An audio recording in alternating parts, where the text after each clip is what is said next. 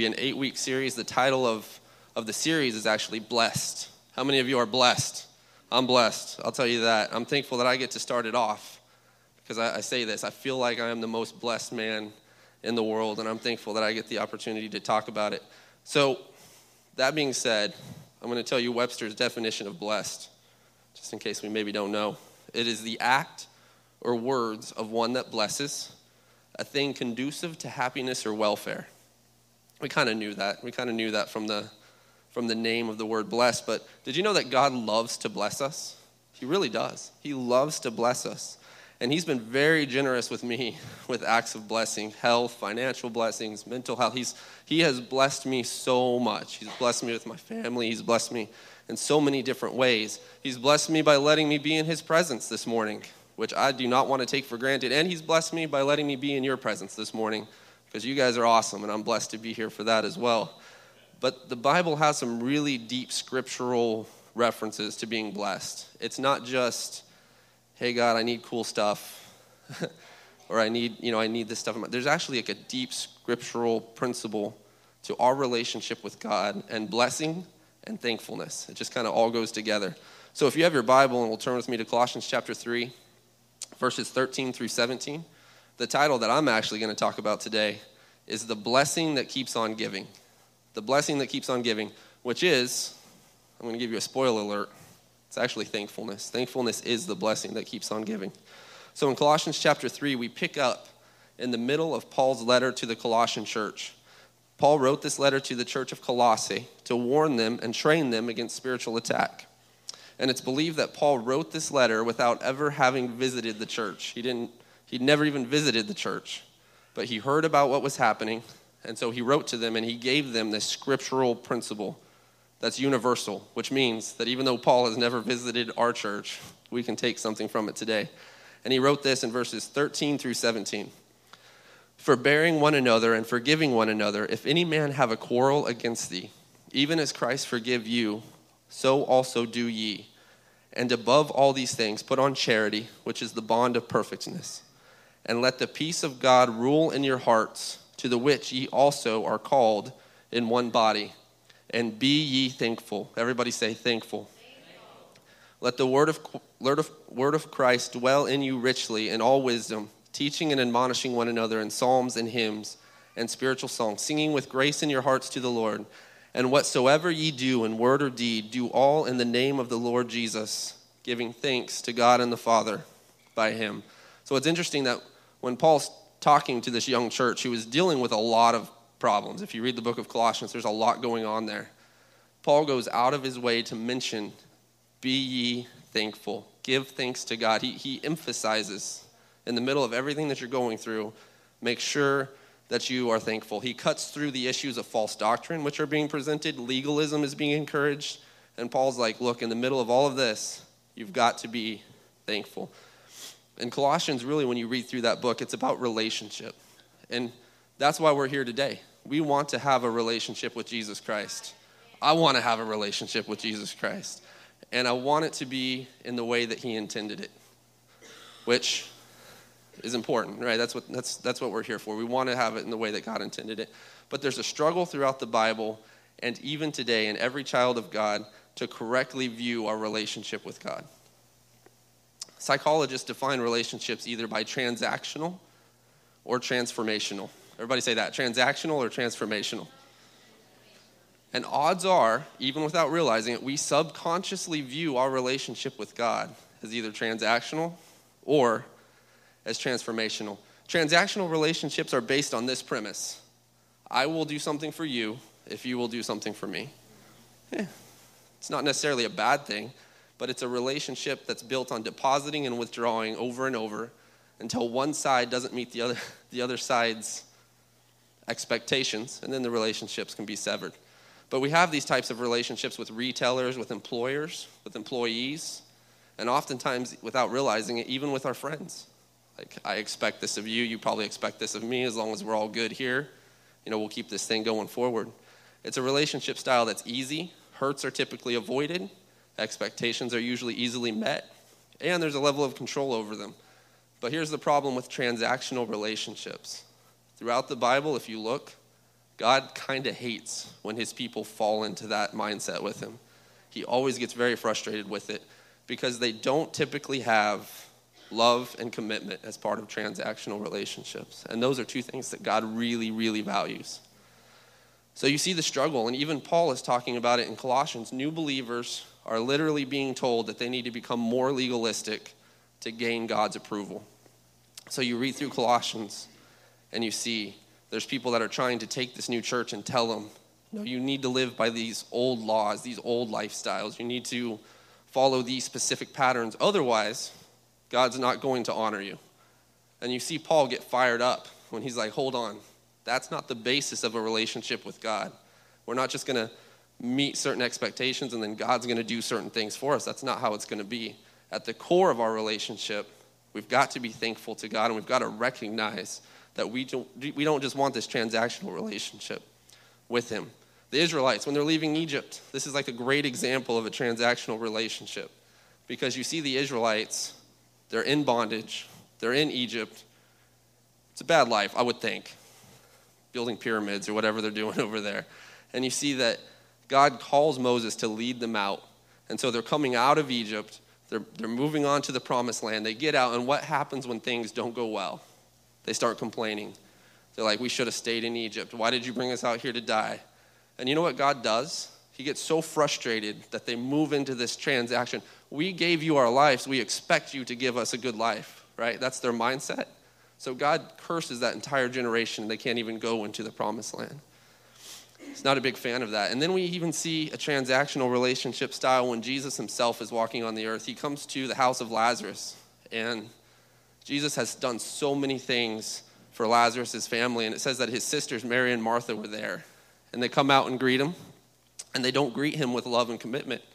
They greet him with, if you had been here, my brother would not have died. That's what they tell him. And you can see in the scriptures as it actually records in John 11:35 that Jesus wept. Like he was like, is this what our relationship is? You expect me just to do this because you have done this? Like you can see just this frustration within him. And he doesn't like that kind of transaction mindset in his people. And today we're not any different. I'm not any different. Sometimes we look at like our own lifestyles and our own patterns. God, I'm giving you all of this. I'm giving you my time. I'm giving you my finances. Why haven't you done this? Right? We've all been there. Maybe it's just me, but I've been there sometimes. It's easy when things get hard to move our relationship out of a place of thankfulness, out of a place of gratitude, and into a place of, I've done this, why haven't you, God, done this? And so God has never desired that type of relationship with his people. He's desired more of a transformational style, and here's the key points of that type of a relationship. It focuses on the big picture and not just give and take.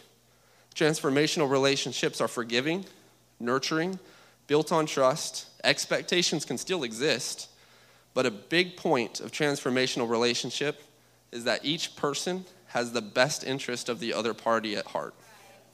And we see Jesus demonstrate this all throughout his ministry. You can see it in a lot of different ways, but I feel like lately we've been picking on Peter, so we're going to do that again. Because you can really see in the relationship that Jesus has with Peter, you can really see this transformational style of relationship that God desires to have with us. I'll give you 3 instances when Peter kind of messes up his relationship with Jesus. First, he goes out to walk on the water when Jesus is walking on the Sea of Galilee, and which I've been to. And you see, it's an awesome sea. It's been a minute. It's been a few months since I've said that.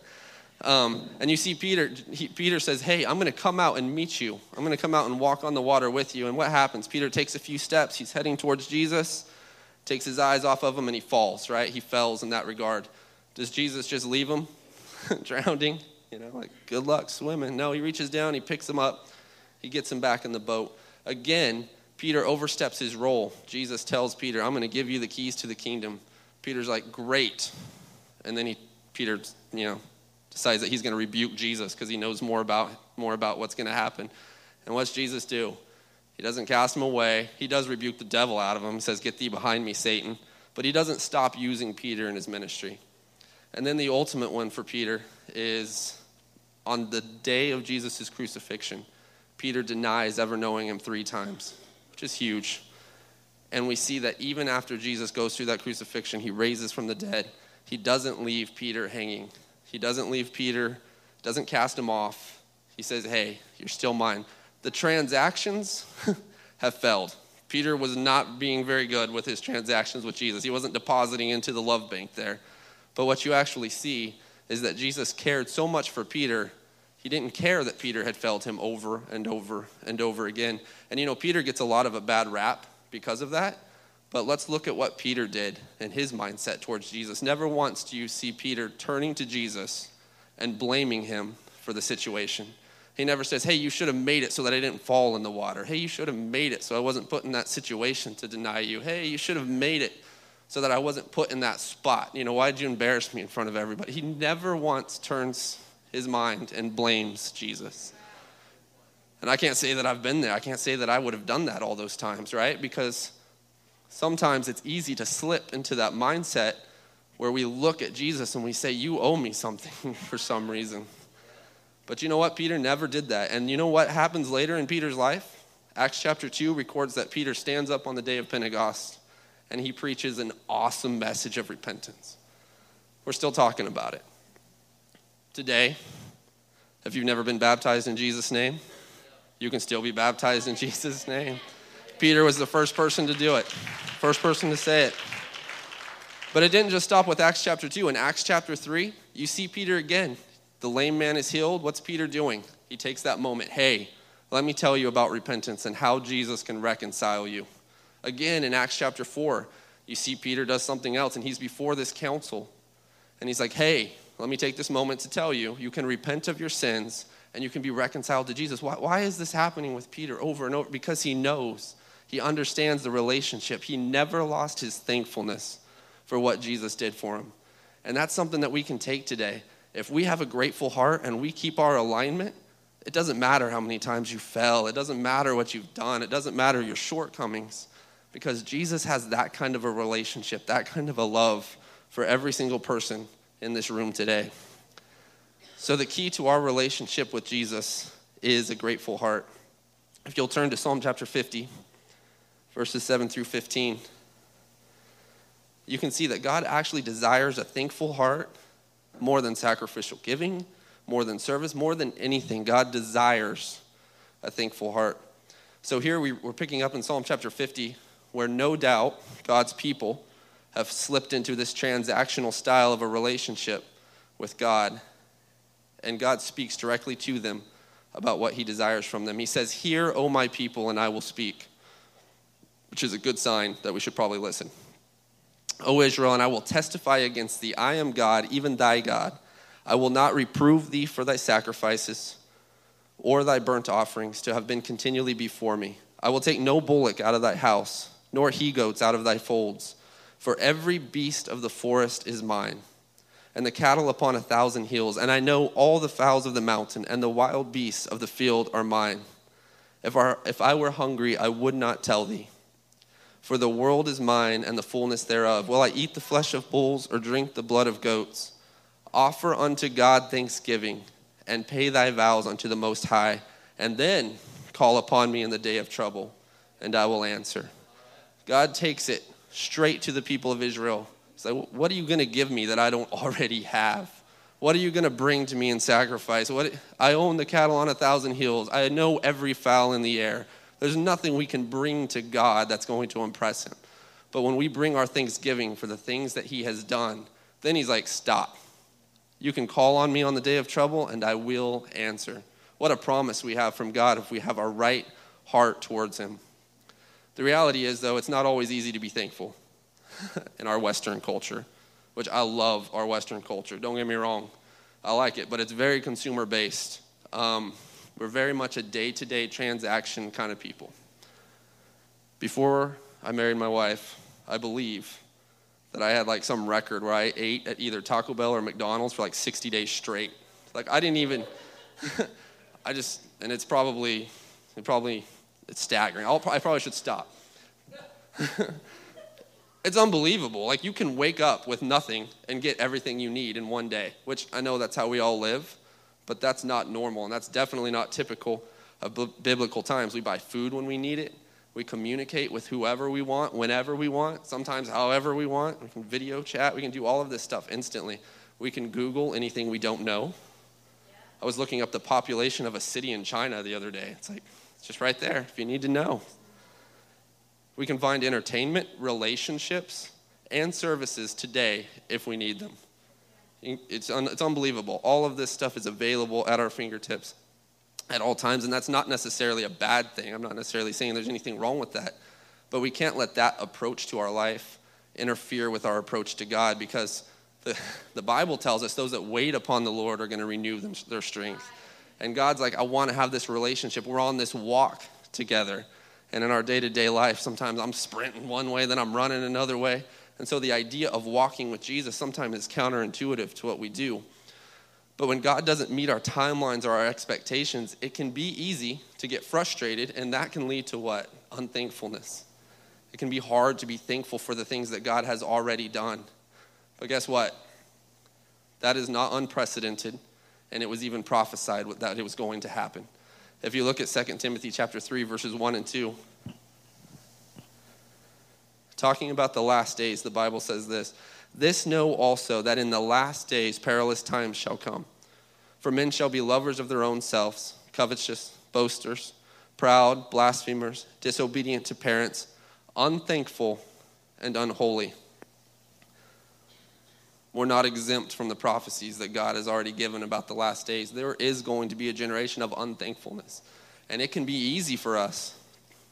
I'm just going to talk to myself for a minute. It can be easy for us to get caught up in society, get caught up in the next thing that we need, because we are a consumer-based society and we will always have a need, right? To forget about all of the great things that God has done for us. And so the Bible encourages us. The Bible gives us some pro tips. It's like, hey, do this and you will have some success. 2 Timothy chapter 1, verses 6 through 7, the Bible encourages us to remember to be thankful, right? Which means that it might not be on the top of our mind when we wake up, but we can encourage ourselves, and we can kind of force ourselves to think about all of the good things that God has done. 2 Timothy chapter 1, verses 6 and 7 says, "Wherefore I put thee in remembrance," meaning that you got to remember this, "stir up the gift of God which is in thee, by the putting on of hands. For God hath not given us the spirit of fear, but of power and of love and of a sound mind." Paul reminds Timothy, hey, you got to stir up that gift. It might not be just present when you wake up in the morning and your phone has 19 emails, 5 text messages, and your kids are already crying. But you've got to stir up the gift that is within you. Right. Psalms 103, verses 1 through 4 says, "Bless the Lord, O my soul, and all that is within me. Bless his holy name. Bless the Lord, O my soul, and forget not all of his benefits. He forgiveth all of thine iniquities. He healeth all of thy diseases. He redeemeth thy life from destruction. He crowneth thee with loving kindness and tender mercies." There is something about remembering what God has done. There's something about that thankfulness of blessings already past that's so powerful, so important. And it's not always easy to do, but it matters. And you know, the psalmist says it so great, because you know what? When I think about all that God has forgiven me from, wow. You might not know, but I know. And that's enough to start getting me a little bit excited. But then I think about where I would be if God hadn't redeemed me. And I look and I know, I can tell you where I would be. And it's no place I want to be right now. And I think about that, and I'm thankful for what God has done for me. And then I think we can stand. I think about his loving kindness and being in a church service with all of you. And more importantly, with his spirit that's here on this day. And regardless of what's happened, regardless of all of my mistakes, regardless of all of my failures, I know that the God of all creation, the God that spoke this world into existence, is here in this building on this morning and wants a relationship with me. And I am thankful for that. I wonder if anybody can raise their hands and just say, "Thank you, Jesus, for all that you've done for me. I'm thankful for every blessing that you've already given to me. I don't want to ask for anything else right now. I'm just thankful, Jesus, that you have loved me, that you have cared for me, and that you have brought me here." But you know what? As they get ready to sing, Revelation gives us this awesome kind of closure to the gift that keeps on giving, which is thankfulness. It says in Revelation chapter 2, verse 11, it says, "They overcame by the blood of the Lamb and by the word of their testimony. See, Jesus, the blood of Jesus has already forgiven us of all of our sins. We just have to come to him. And if you're here today, this is your first day, or if you've been here since the doors opened, the repentance that we can give to God, it still works. The blood still covers all of our sins. We can come here, we can repent of everything that we've done, and God will wash you. But we didn't just overcome by the blood of the Lamb. We also overcome by the word of our testimony. And the testimony is just this. I'm going to recognize something that I'm thankful for. I'm going to share it with you. And there's something about that. There's something about recognizing, hey, God's been good to me, and I'm going to tell you about it. And when we have that divine alignment, we have that alignment between our testimony and God's mercy, that's when we overcome. And that's when great things happen. So before we enter back into worship, I wonder if we can just close our eyes and lift our hands. And we can thank God that everybody in here has a testimony. We can thank him for what he's done. God, we thank you so much. God, that you have forgiven us, that you have blessed us.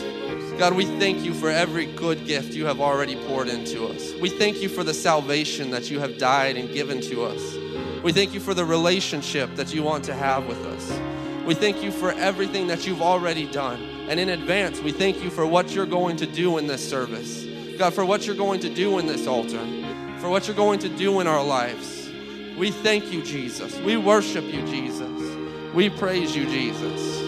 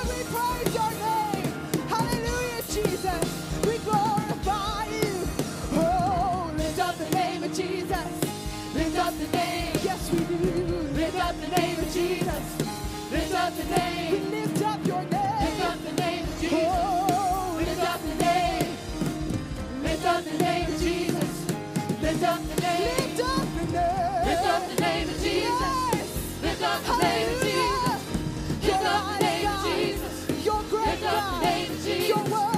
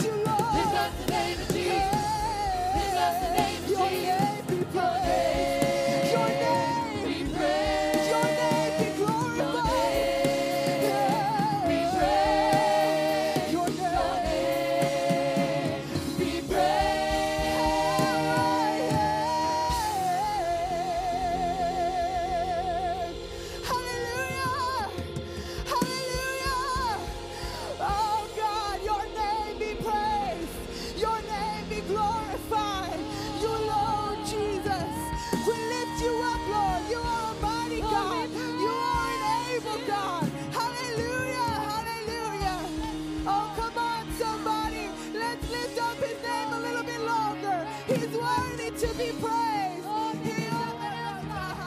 Hallelujah, Jesus. Hallelujah, Jesus. Thank you, Lord. Thank you, Lord. Oh, we worship you, Jesus.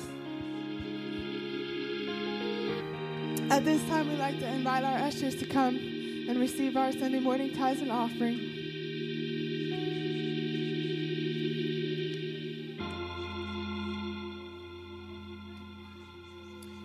Jesus, we thank you for what we feel in this place. Thank you for what you're doing, God. We are thankful for your presence. Thankful for the opportunity that we have to stand in your holy place. You are so good to your people, Jesus. We pray, Lord, that you would continue to move and to have your way. Let your will be done. Jesus. Take me to the place where your peace and your love overflow, where my heart is set free and not shame and fear, chains are undone.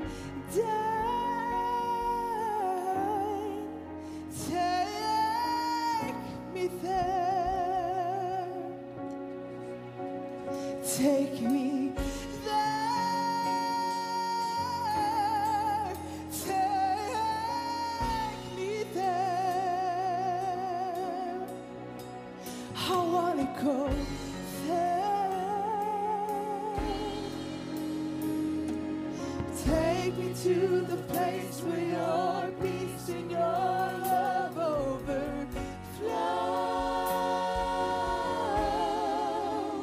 where my heart is set free from all shame and guilt, chains are undone.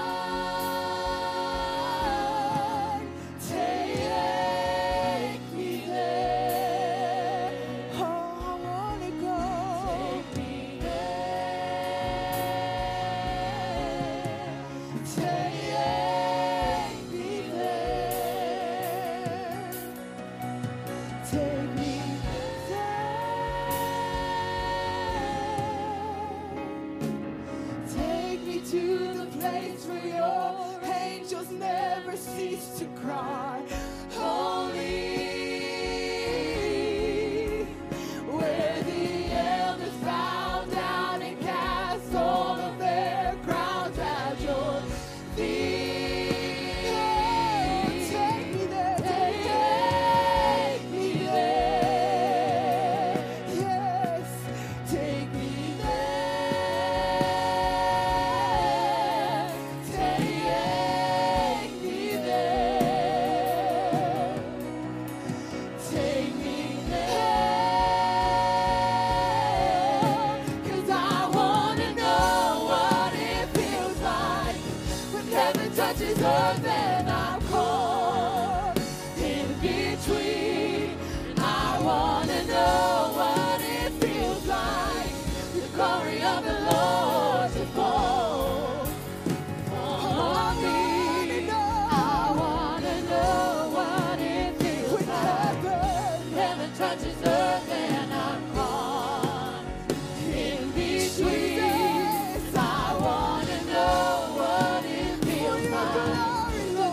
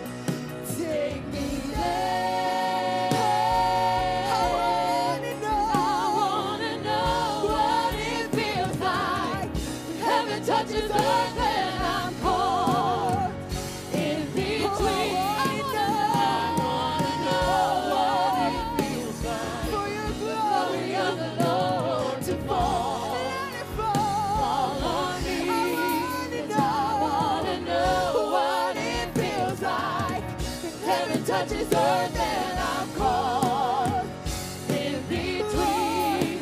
I wanna know what it feels like, the glory of the Lord to fall on me. Take me there. Yes, Lord. Take me there. Deeper into your presence, Lord. I want to go. Take me there. Oh, Jesus. And you come like a rushing wind.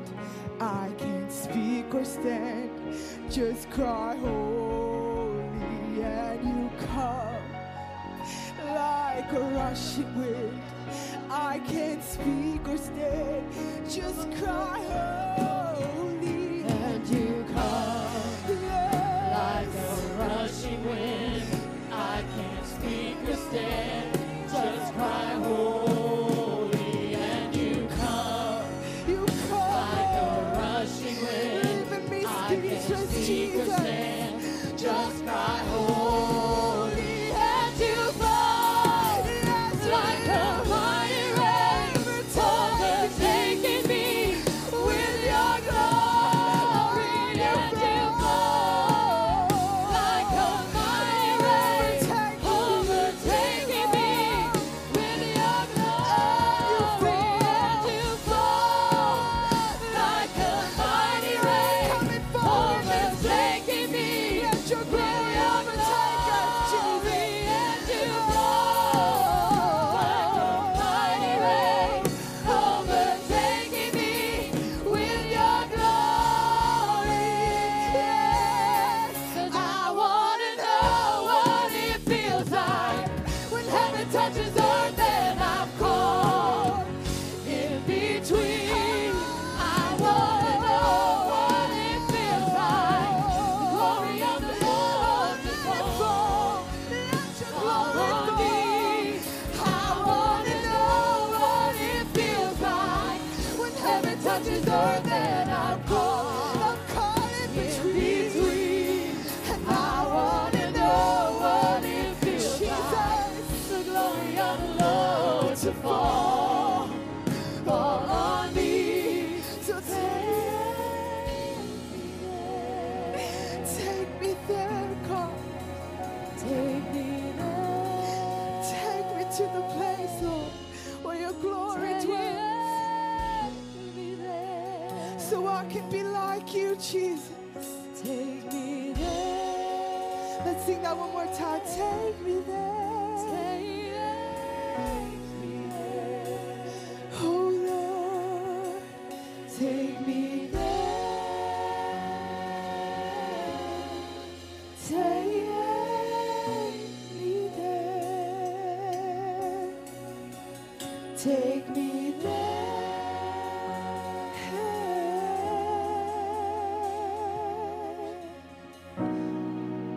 And Spirit, break out.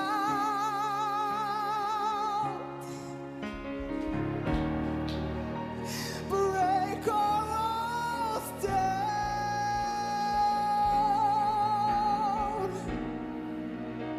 Spirit, break out. Oh, heaven, come down. Oh, Spirit, break out.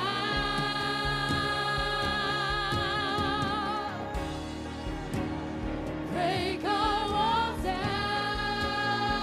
Oh, Spirit, break out. Spirit, break out. Break every wall down. Heaven, come down. Spirit, break out. Yes. Spirit, break out. Break all down. Everything that separates us from you, Jesus. Everything that separates us from each other. I declare that in the name of Jesus it would come down. Oh,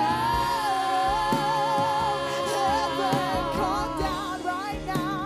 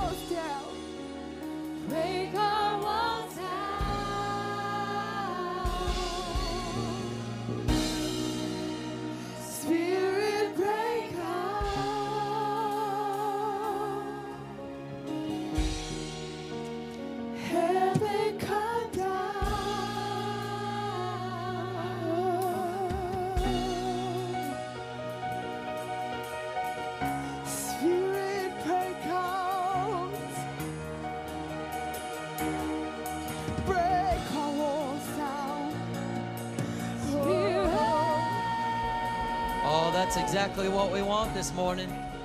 We want God's Spirit to have His way. We want God to do the things that He desires to do, to accomplish the things that He desires to accomplish. Oh, whatever you came in with, He can handle it. He can do it. He can take care of it.